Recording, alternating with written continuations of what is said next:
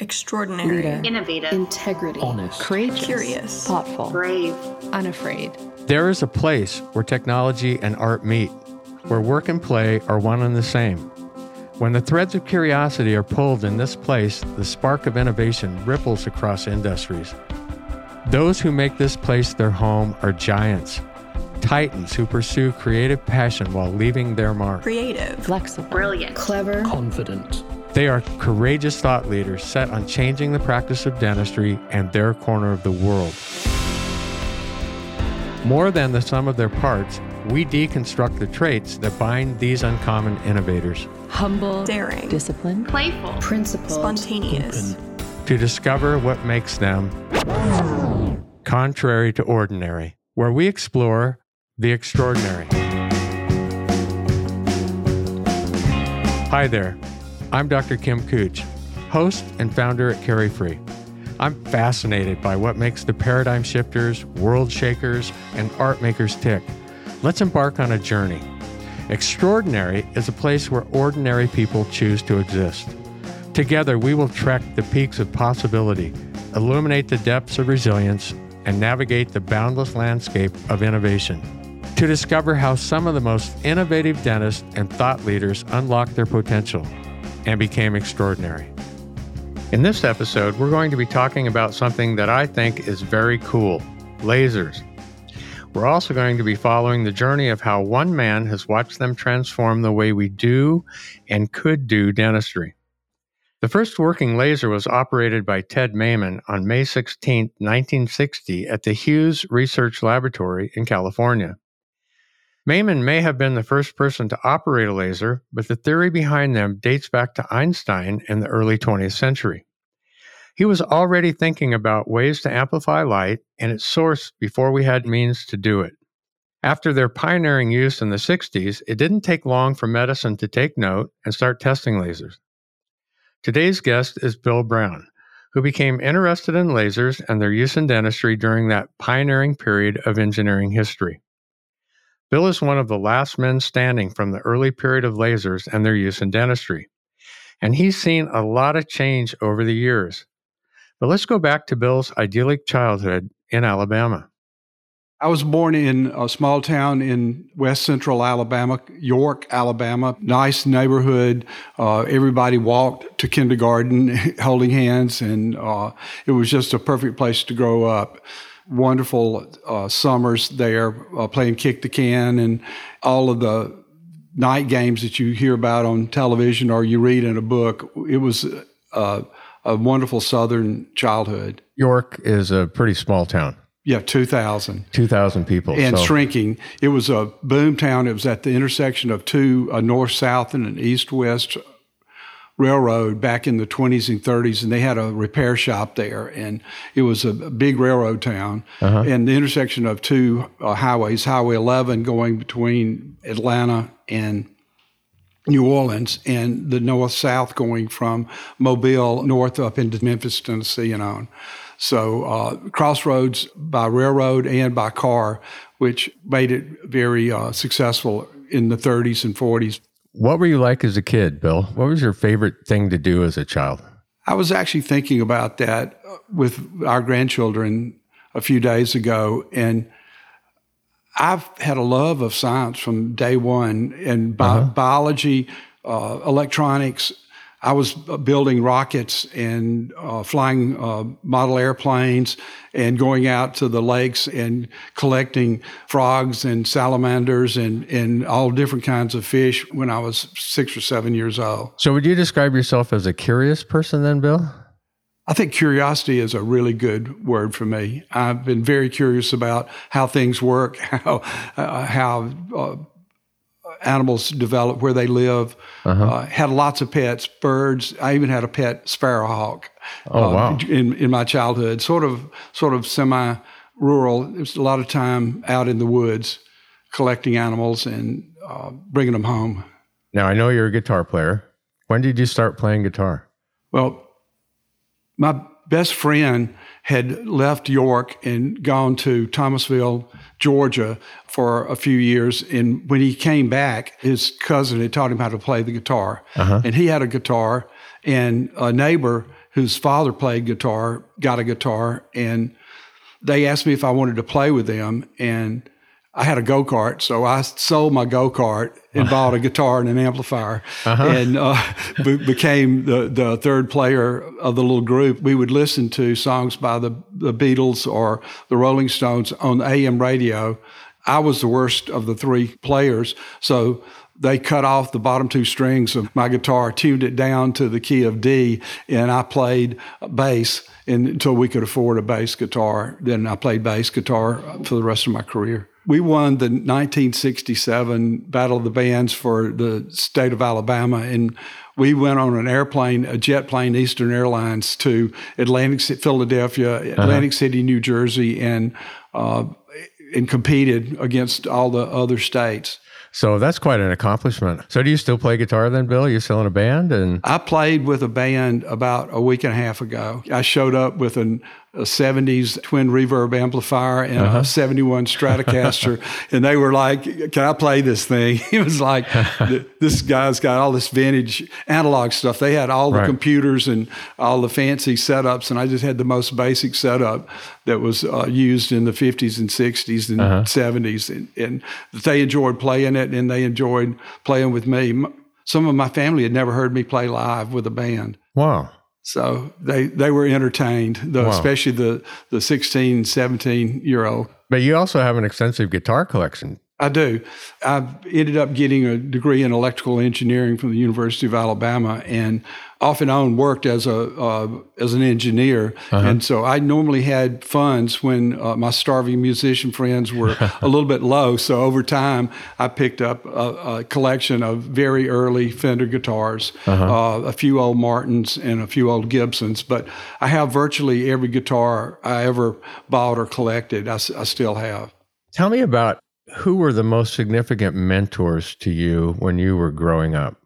The most significant mentors growing in my early childhood was my grandmother. My grandmother was very educated. She ran the study club in our town and a bridge club and everything. She had a love of books, and she started reading to me when I was 3 or 4, taught me a love of books and travel. She and my grandfather were fortunate enough to make several trips to Europe in the 50s, and she brought me back examples from all the countries and would sit there and share the trip on the SS United States luxury liner to Europe and all the countries. And she just let me know how wonderful the rest of the world was. So she was very strong in my growing up. And then I had a childhood friend, Wayne Causey, and Wayne was a year older than me, and he and we designed equipment to make our own hydrogen balloons, to release balloons. I remember this is a very small town. Right. We designed and flew rockets. We did all sorts of scientific experiments. We created a system using an old amplifier at the school and sealed beam light bulbs to transmit light, and talking in the microphone and reading it across the room with light. So when you think about your mentors, like your grandmother, say, what were a couple of traits that you think about when you think about her? I think we would call it now a researcher. I mean, extensive reading, extensive collections of books and encyclopedias, and a curiosity to answer any kind of question. So she was a curious person as well. Very, very curious, and a great cook and a great bridge player. One of my friends' mothers was telling us, she was in her late 90s, she said, "Your grandmother taught us the kids how to play poker." And she thought that was the worst thing you could have possibly done to some 10-year-old kids. But she taught us to play cards in a lot of games. She was very good. So she spent a lot of time with you. A lot of time. Yeah. From the time I was 4 years old, we would go to Panama City, Florida, stay at the Seabreeze Hotel, and she'd spend 6 weeks down there, and I would be just me and her in this hotel, something she did every year. And so we did that up until I turned 16, and she died of lung cancer, and that sort of terminated it. She was a very, very strong factor in my early life. Bill's grandma sounds like a real character, and someone who could encourage and nurture a curious mind like Bill's. You can chart an obvious path from Bill's childhood love of inventing to his eventual career in engineering. But there was one major historical event that inspired Bill more than anything else.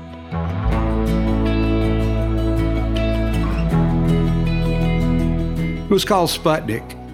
Sputnik. So the Boy Scouts, we were camping out, and you could look up in the sky and see Sputnik come across there, and the space race, and the Russians were ahead of us. And we were already building radios and, like I said, hydrogen balloons and other rockets as kids. And so to me, getting involved in technology and in rockets and space was going to be my future. Yeah, I remember also growing up during the 60s and Sputnik, and then the whole space race and NASA. And that was such a big, important part of our childhood. No, you're exactly right. And when I went to engineering school, there was a lot of people in engineering just like me that were totally fixated on technology and the space race and wanting to contribute for America any way we possibly could. You know, that's interesting. I hadn't really thought about that, but that played an important role probably for, like you said, for a lot of people to encourage them and led them into a path in engineering. Would you describe yourself as a lifelong student? Yes. As of today, I'm still studying. Right now, I'm studying laser physics at a level that my professors would be very surprised to know that I'm at 75 years old studying laser physics. But I've always studied and read. I read 2 to 3 books a week. So you left Alabama then, a degree in electrical engineering. So where'd your path go next then? It was interesting. My mother was really on me. I had a degree in electrical engineering, and I was playing in a band and sleeping all day and staying up all night. And she wanted me to get a real job. And so I finally got a job as an engineer on the Tennessee Tom Beebe Waterway project during the Carter administration. I went from there as my first real engineering job to Johnson Controls and worked my way from being a basic engineer, electrical engineer at Johnson Controls to the engineering manager for building automation. And we did things like the Birmingham Civic Center, the School of Optometry, and the School of Dentistry in Birmingham, all the building automation under Johnson Controls. So what happened? Where'd you go from there then? It's an interesting fork in my life. I was making like $28,000 a year, and I asked my boss, how do you make more money? And he said, well, those guys, and he pointed over to a sales engineer. And I said, those guys, they have a corporate credit card and a company car, and they make more money than me as the engineering manager for the whole South area. And he said, yeah. I said, I want to be a sales engineer.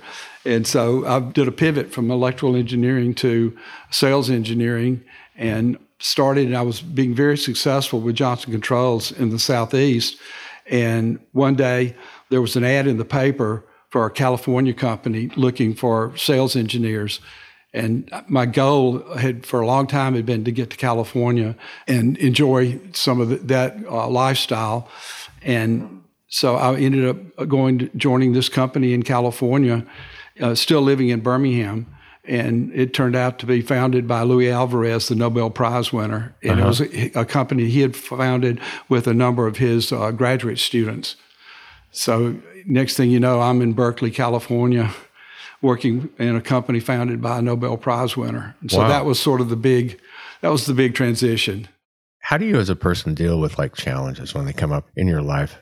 I would say I depend on my faith. Growing up in a very strong church family. My father was a very strong leader in the church and pure Southern gentleman. So I trusted a lot in my faith in solving some difficult problems, and I've been through some difficult ones in my life. But I would say faith and then research, especially medical issues. I consider myself almost a doctor from hanging out with you for all these years and all the medical things, but I've gifted it to be able to read clinical research papers and connect all of that. Like many people, Bill finds comfort and guidance in his faith. He also takes the time to read and research, problem solving and facing challenges head on. Bill has always had an energy that's infectious. He's enthusiastic about so many different things. Is it this drive that makes him extraordinary? Bill still isn't sure. So I didn't consider myself extraordinary, but here I am, a boy from a town of 2,000 in rural Alabama, one of the poorest counties in the United States. Here I am working for a company founded by a Nobel Prize winner in Berkeley, California in the late 70s. And my boss, who was a mentor later in life, the guy who took the chance to recruit a person from Alabama all the way to come to California, he loved the word extraordinary. And he wanted me to work extraordinary into our marketing materials at the company. And that was the first time I became really involved with the word extraordinary and started relating that. It's been a theme in my life, and fortunate enough to meet extraordinary people like you and John Kois, but also some of the inventors of lasers over my career. I got to meet some of the known, acknowledged geniuses in the laser field and some very, very extraordinary people. But I guess it was 1978, had to work with the word extraordinary. And at that point, it expanded my understanding and in my appreciation of extraordinary people and the word, and trying to apply that to my life. So then your career shifted somewhere there in the 80s, and you got involved in lasers.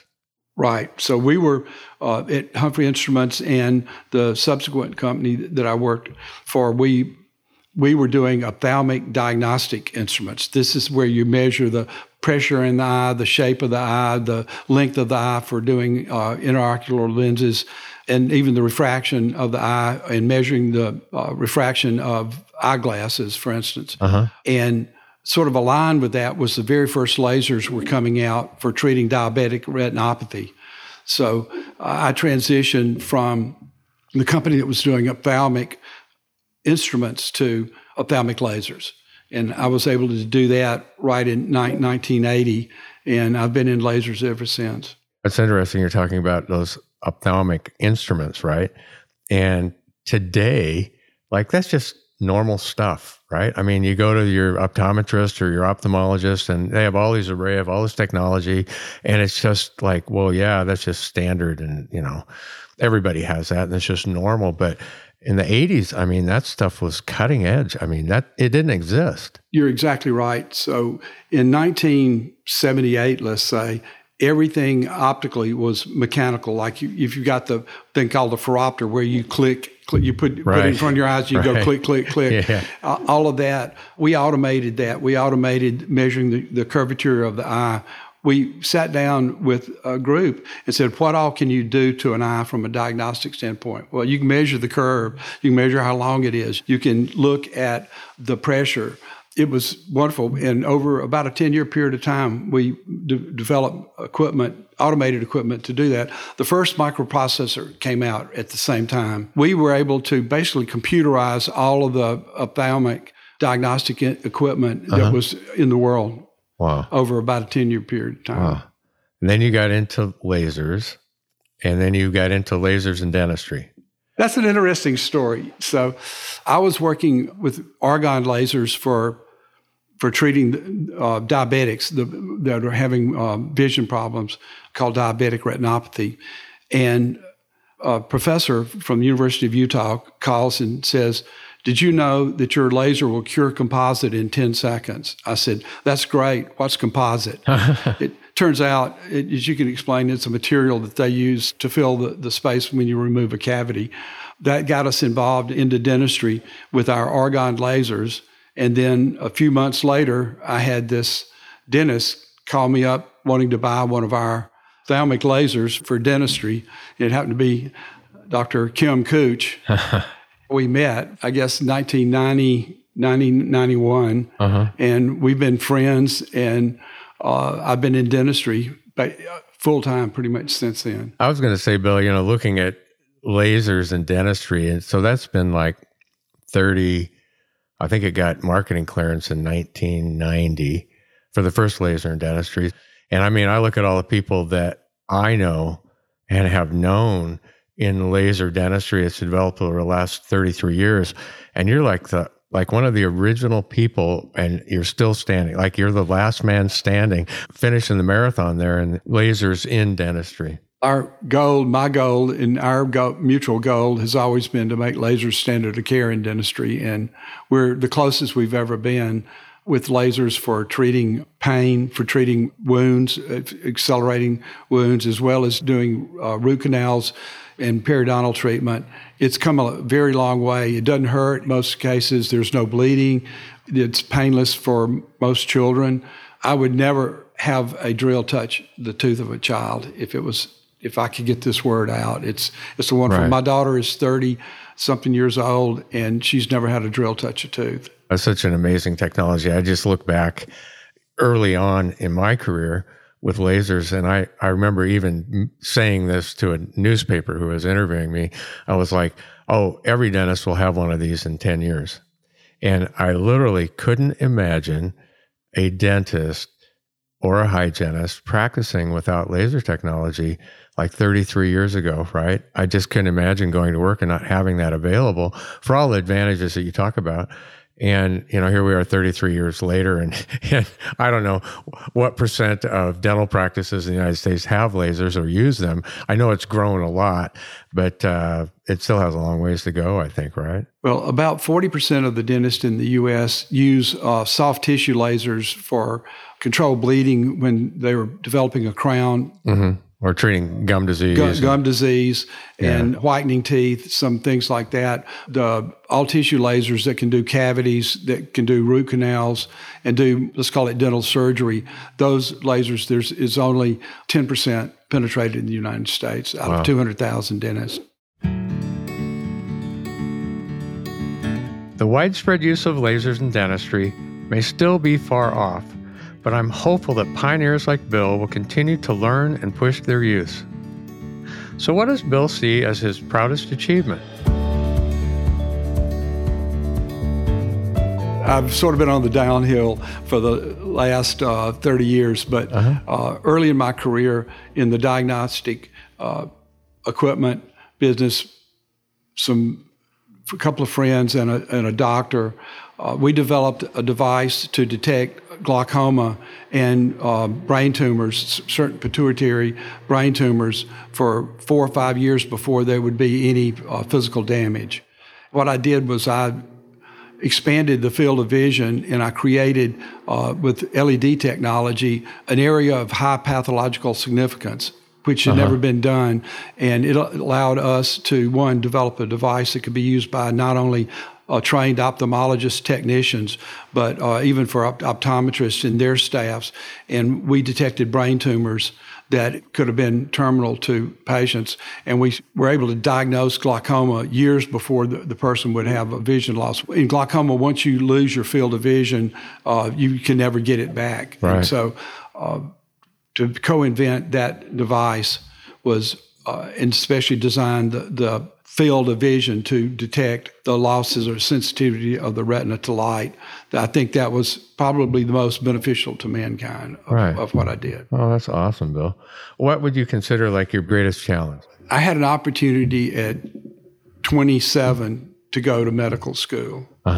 And I made a decision not to do that under the advice of the local doctor, who was very down on the commercialization of medicine and didn't think it was going to be any fun in 10 years. And he sort of talked me out of going to medical school at 27. That's my biggest regret. The advice I would tell me that would have made things a lot easier is to not be afraid to make a decision and stand by it, not be indecisive, and not be afraid to take a new career, not be afraid to move to another city outside of your comfort zone, and don't allow a challenge to limit you in where you want to go with your goals. You hear it from the athletes a lot when they get drafted to the NFL. You can accomplish anything you set your mind to. If you focus on it and you prepare for it and you don't let the distractions or other external factors stop you, you can pretty much accomplish anything you want to in your life. I think that a lot of people, for many, many reasons, allow themselves to go to status quo instead of taking that next step. And I think they end up at a later age regretting that they didn't move. My parents had an opportunity to move to a new city, and my dad felt he had, for family reasons, he needed to stay. My mother never forgot that they had had a chance to move to a bigger city and with more opportunities for her children's education or things like that. So yeah. I think that making that decision, if you know it's right, you think it out, and you just have to say, is this the best thing for my future, right, for my family, where I want to go? Hindsight is 20/20. And sometimes the decisions we make are the best we can do with the information we have at the time. All we can hope to do is do our best in the future. In his book, The Comfort Crisis, Michael Easter comes to the conclusion that we, as modern people, need to go out of our way to push ourselves. We need to do one major thing each year that really pushes us out of our comfort zone. We should do this to break out of the convenient routines of modern life. I think this is great advice and something that Bill has done a lot in his life. This makes me wonder, what makes Bill tick nowadays? Does he still push himself like he used to? I think that once I got involved in medical, optical, dental, the underlying goal was to make the world better. And knowing that you're working for a company or with a team that is trying to improve, take the pain out of root canals, minimize the failure rates of root canals, to help people keep their teeth for their lifetime. Once I got into the medical area, then that is a career, and trying to reinforcement and positive feeling that you know that every day when you go to work, you're trying to help mankind for the future. I mean, I have a vision of a child never having to have a cavity treated with a drill. What kind of things keep you up at night now? Not anything really keeps me up at night too much. I have a reputation for being able to sleep anywhere, on a plane, in a storm, or just about any type situation. But as far as my overall concerns, it's just for the success and safety of my family. So they're first. I hear that. That's a theme. You're 75. What kind of goals do you have for the rest of your life? What are your plans? Well, I want to share a lot of my favorite countries with my wife. Israel, for instance, I really want to take her to Israel. I want her to see the pyramids, a number of countries, Hong Kong. So travel with there to leave a heritage with my grandchildren so that they can appreciate my life pattern and anything I can do to help guide them and to stay alive as long as I can so I can watch these grandchildren grow up. What kind of things do you do for fun now? Play music, as we've talked about. I hunt pigs and white-tailed deer, and I fish almost every day that's humanly possible from a weather standpoint. I have a boat about 100 yards from where we're sitting right now, and the canopy's off of it, and it's ready to go into the water at a moment's notice. So those have been kind of consistent hobbies throughout your life.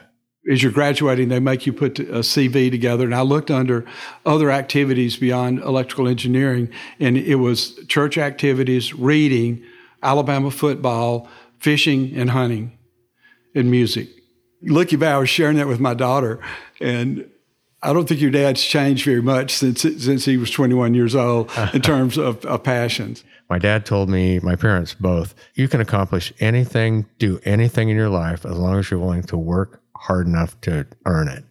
I'll see a parent tell a child, you'll never be good at that, or you're no good at that, or you'll never amount to anything, you'll never accomplish anything, or you won't be able to because of this or because of that. And I always think, like, what a horrible thing to say to a child, to like limit them in their own mind, when you look at how important it is to mentors that we've had in our lives that have expanded our lives because they were able to see things that we didn't see in ourselves. We have that right now with the grandson, where he was not as successful in track and field, a distance runner, as his coach thought he would be. And he was not given a lot of positive reinforcement. And internally, he set a new set of goals and started training very, very hard. And when he goes back to college, with his coach, he goes a step function and improved. I mean, just the reinforcement with a new coach and a new area and his internal drive, he was able to hit personal records for all of the events he competes in just over the support of a new coach and a new team. Having somebody that believes in you.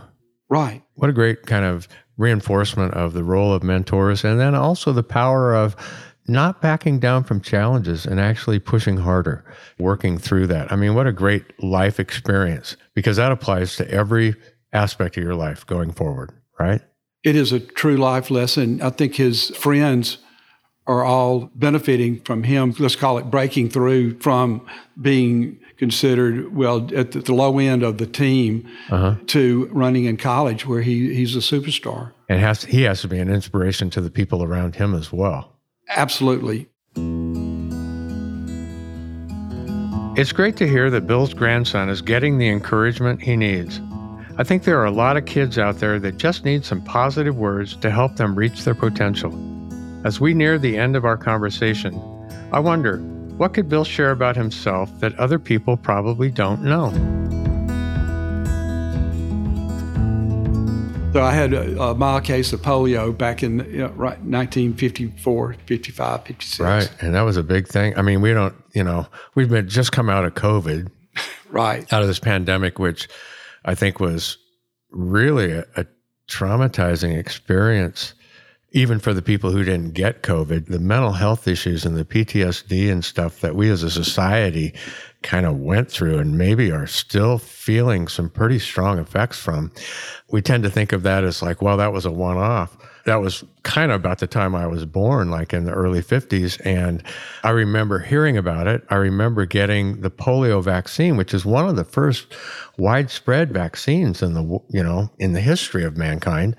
Right. It started really, President Roosevelt hid the fact that he had polio from the public for his 4 terms as president. And it was not anything that was, let's say, socially acceptable. It was, there were children during that period of time were on iron lungs.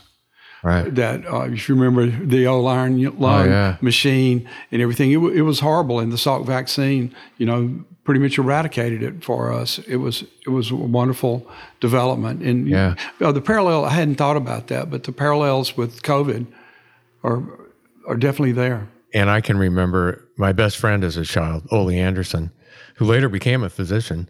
His mother had polio, and she was pretty wheelchair bound. I mean, she could maneuver some with crutches, but she was pretty physically limited. And so that kind of made an impact certainly on me as well, as that like polio is real. And I know people that have had it. It was a very life-changing or even life-threatening disease, right? And that was a huge epidemic in the 50s. So, we go through these things, and I think they've probably been with us from the beginning of time, and different diseases will be with us. New ones will pop up as we continue. I totally agree. We just have to be prepared and trust science to help us deal with it. What makes you tick, Bill? I have no idea. I do believe when you start talking about extraordinary people and people who have accomplished a lot in their lives, I think it's a gift from God. And I think you have it. My wife has it.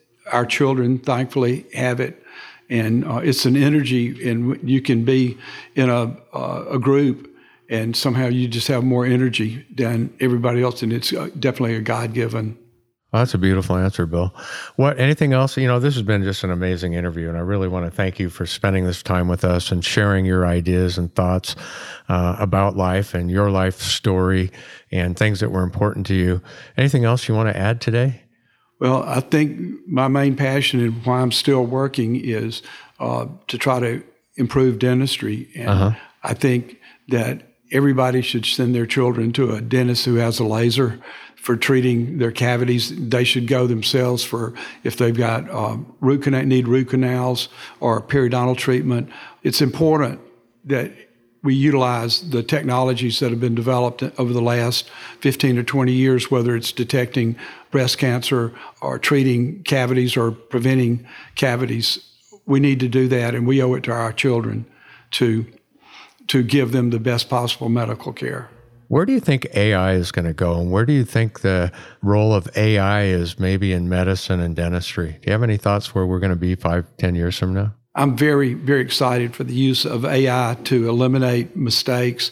I think if the AI is given all the data, all of your health characteristics, your DNA, your family history, if it's got all the information in terms of diagnosing, it is going to really help detect cancer at an early stage, similar to what my visual fields device did back in the 80s with glaucoma. I think if we can detect and diagnose and then hopefully treat with things like vitamin and light instead of prescription drugs.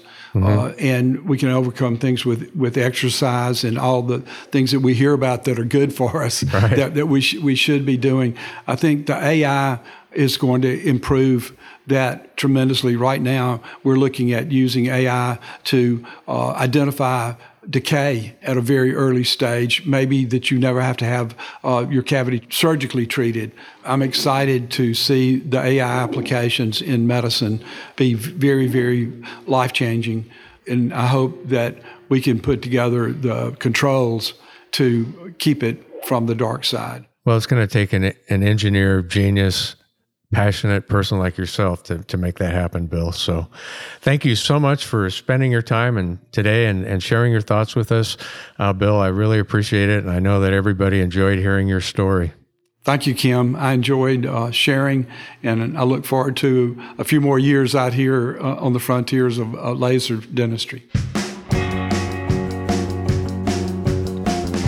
It's so exciting to see someone like Bill, who was there right at the beginning, optimistic about the future of lasers in dentistry.